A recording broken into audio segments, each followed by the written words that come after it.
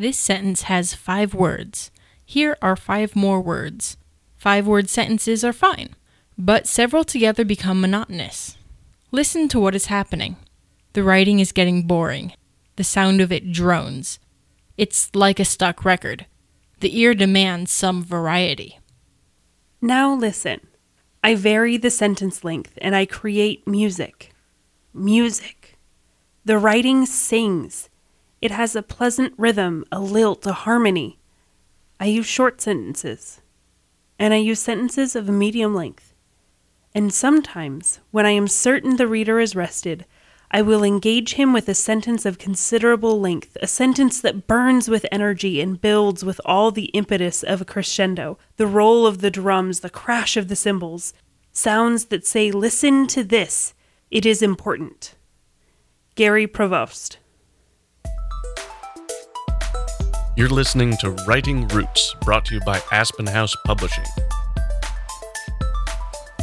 Welcome to Writing Roots. I'm Lee Hull. And I'm Lee Esses. Lee just finished writing her first book. And in celebration, we are going to be giving away some of our merch on our Facebook page. So head to our Facebook page, enter the contest. You just have to like and share the post. You'll be entered to win a mug and a laptop case of your choice. But also, yay me, I finished my first book. Yay! So our episode today is about when your writing is just boring. Now, I place a huge caveat on this. It depends on your target audience. If you are writing action, your readers are most likely going to find long, descriptive sentences incredibly boring. Especially if it's aesthetic. That's one of the things that I look out for in my own writing when self-editing, is making sure the location is concise and clear without weighing down the story. So let's get into our actual example for boring writing. She came to the meadow to get away from the world. It was green as far as the eye can see, with birds and flowers visible across the field. There was a tapping on wood from the woodpecker behind her as she walked with the sun on her face. She could almost taste it. So this isn't necessarily bad, but let's identify the problems in it that make it boring. A lot of these details are very clinical, and there's very little emotion attached to anything that's going on. The closest we get is she's trying to get away from something by coming here. It's also a little hard to follow because it's normal.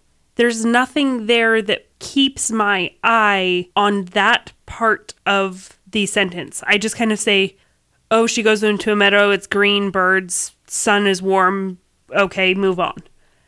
That's how I tend to read if I run into something that's boring, is I just pick out important keywords and then just move on, which isn't necessarily something you want your readers to do. There needs to be a emotional connection of why she's noticing the flowers and the birds. Otherwise, you're just saying words. So identifying which of these words are superfluous in the scene setting or whatever your writing is doing will help in stepping toward that solution. Like this particular sentence, there was tapping on wood from a woodpecker. Yeah, that's what woodpeckers do. Now, if you have a woodpecker like one at my house that likes to tap on the swamp cooler that I have, it is the tapping of a woodpecker on metal. That is unique. That is different. And honestly, if I told you, oh, I heard a woodpecker today, would you think of flapping wings? No, I would think of the thunk, thunk, thunk, thunk, thunk, thunk of a woodpecker. Another way to make something incredibly boring for your audience is to make the sentences really long and difficult to track. So if you listened carefully, in the last sentence, as she was reading, there was tapping on wood from a woodpecker behind her as she walked, with the sun so warm on her face she could almost taste it.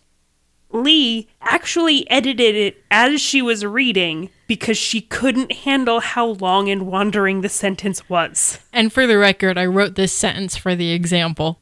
So that's the kind of example. It's like you'd go from the tapping of the woodpecker to the warm on her face. She could almost taste it. Like, you can't taste warmth. That's weird. But okay. One of the biggest red flags as far as having boring writing is if you're telling yourself, I don't want to write this, but the audience needs to know. If you don't want to write it, guess what? Write selfishly. Skip it, write what you want to write, move on. And if they really need to know it, you can figure out a better way to present it that doesn't bore you. Okay, so we've identified how to make something boring. How do we make that change? The biggest thing is bring the humanity into the moment. Give us the emotion because that's why people care about characters. So the opening sentence was, she came to the meadow to get away from the world. Okay. Better is, she needed to get away from the world. In her childhood, the meadow had always been a great refuge. There's an emotional attachment to this place that your reader can relate to. Also, it is okay to dig into the details. Not just say birds and flowers visible across the field, but the sweet aroma of the blooming wildflowers encased her senses and she felt herself relax. Or even the smell of those drying summer grasses. That conjures a very specific image in my mind.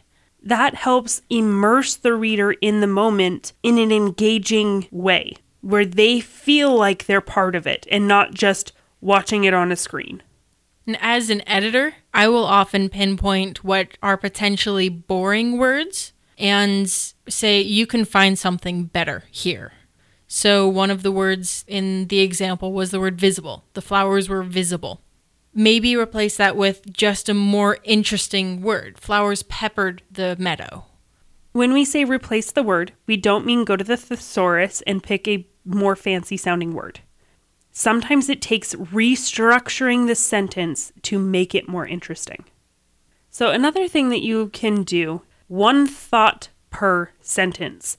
I don't want any H.P. Lovecraft. I don't want any Sir Arthur Conan Doyle. Steinbeck. No, just keep it simple. This is not the era for run-on sentences. Like in this example, we had both the woodpecker and the sun. Two different sensations. You're hearing one and you're tasting the warmth of the sun with the other. There are two different thoughts, two different ideas that may be happening at the same time, but if you think of your book like a movie, each sentence is a camera shot. You don't want to show too much in the camera shot because then people will lose track of what's important. These moments not only tell us about the scene itself, but tell us more about the character. And that goes back to bringing the humanity back to the moment. And you don't have to just bring the humanity to the moment. You can bring humanity to the objects. Anthropomorphizing your objects, your scene, your moments can do a lot to change the atmosphere of the location that your characters are experiencing. So is the meadow welcoming? Are the flowers dancing? It is such a fun way to describe the world because humans have a tendency to humanize objects. And so if you're including this in your writing, your readers will connect with it. The birds are dancing in the skies. We get an image of how the birds are behaving. They aren't just gliding, but they're playing. Another thing that you can do is break up the paragraphs and sentences as much as possible. It adds rhythm to the story. And something that I have to force myself to do that helps make the moment interesting is inserting a metaphor. I am a literalist. Metaphors are difficult for me at best. So I've trained myself to use them because I want my readers to appreciate my technical accuracy in my fight choreography, but I want non-fight choreography people to understand what's going on also. Metaphors are a great tool for spicing up something that can be very clinical. So let's go to our new example once we've applied these things that we've discussed. She just needed to get away. The meadow. That might soothe her aching soul. The mere memory brought a smile to her face even now.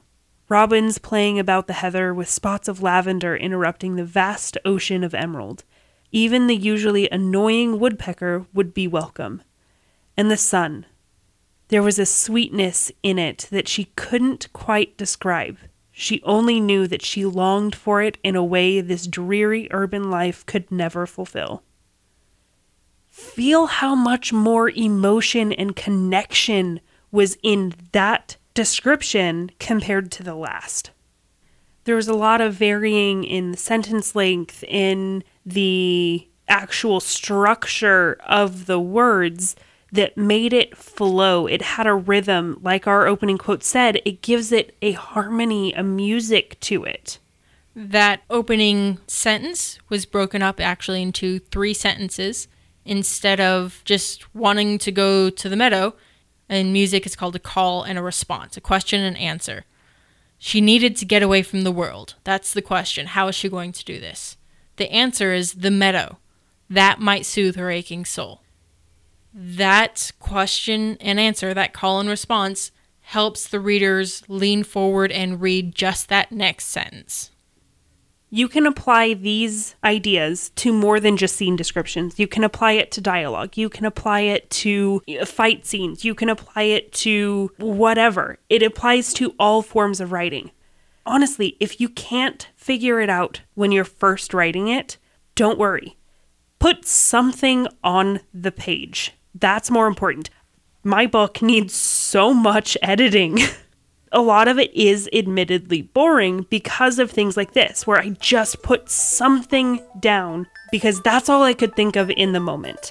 But I had to focus, and you need to focus on writing selfishly. If you have a question or comment for our hosts or a topic you'd like us to cover, send us an email at writingroots@aspenhousepublishing.com or find us on Facebook by searching for Aspen House Publishing.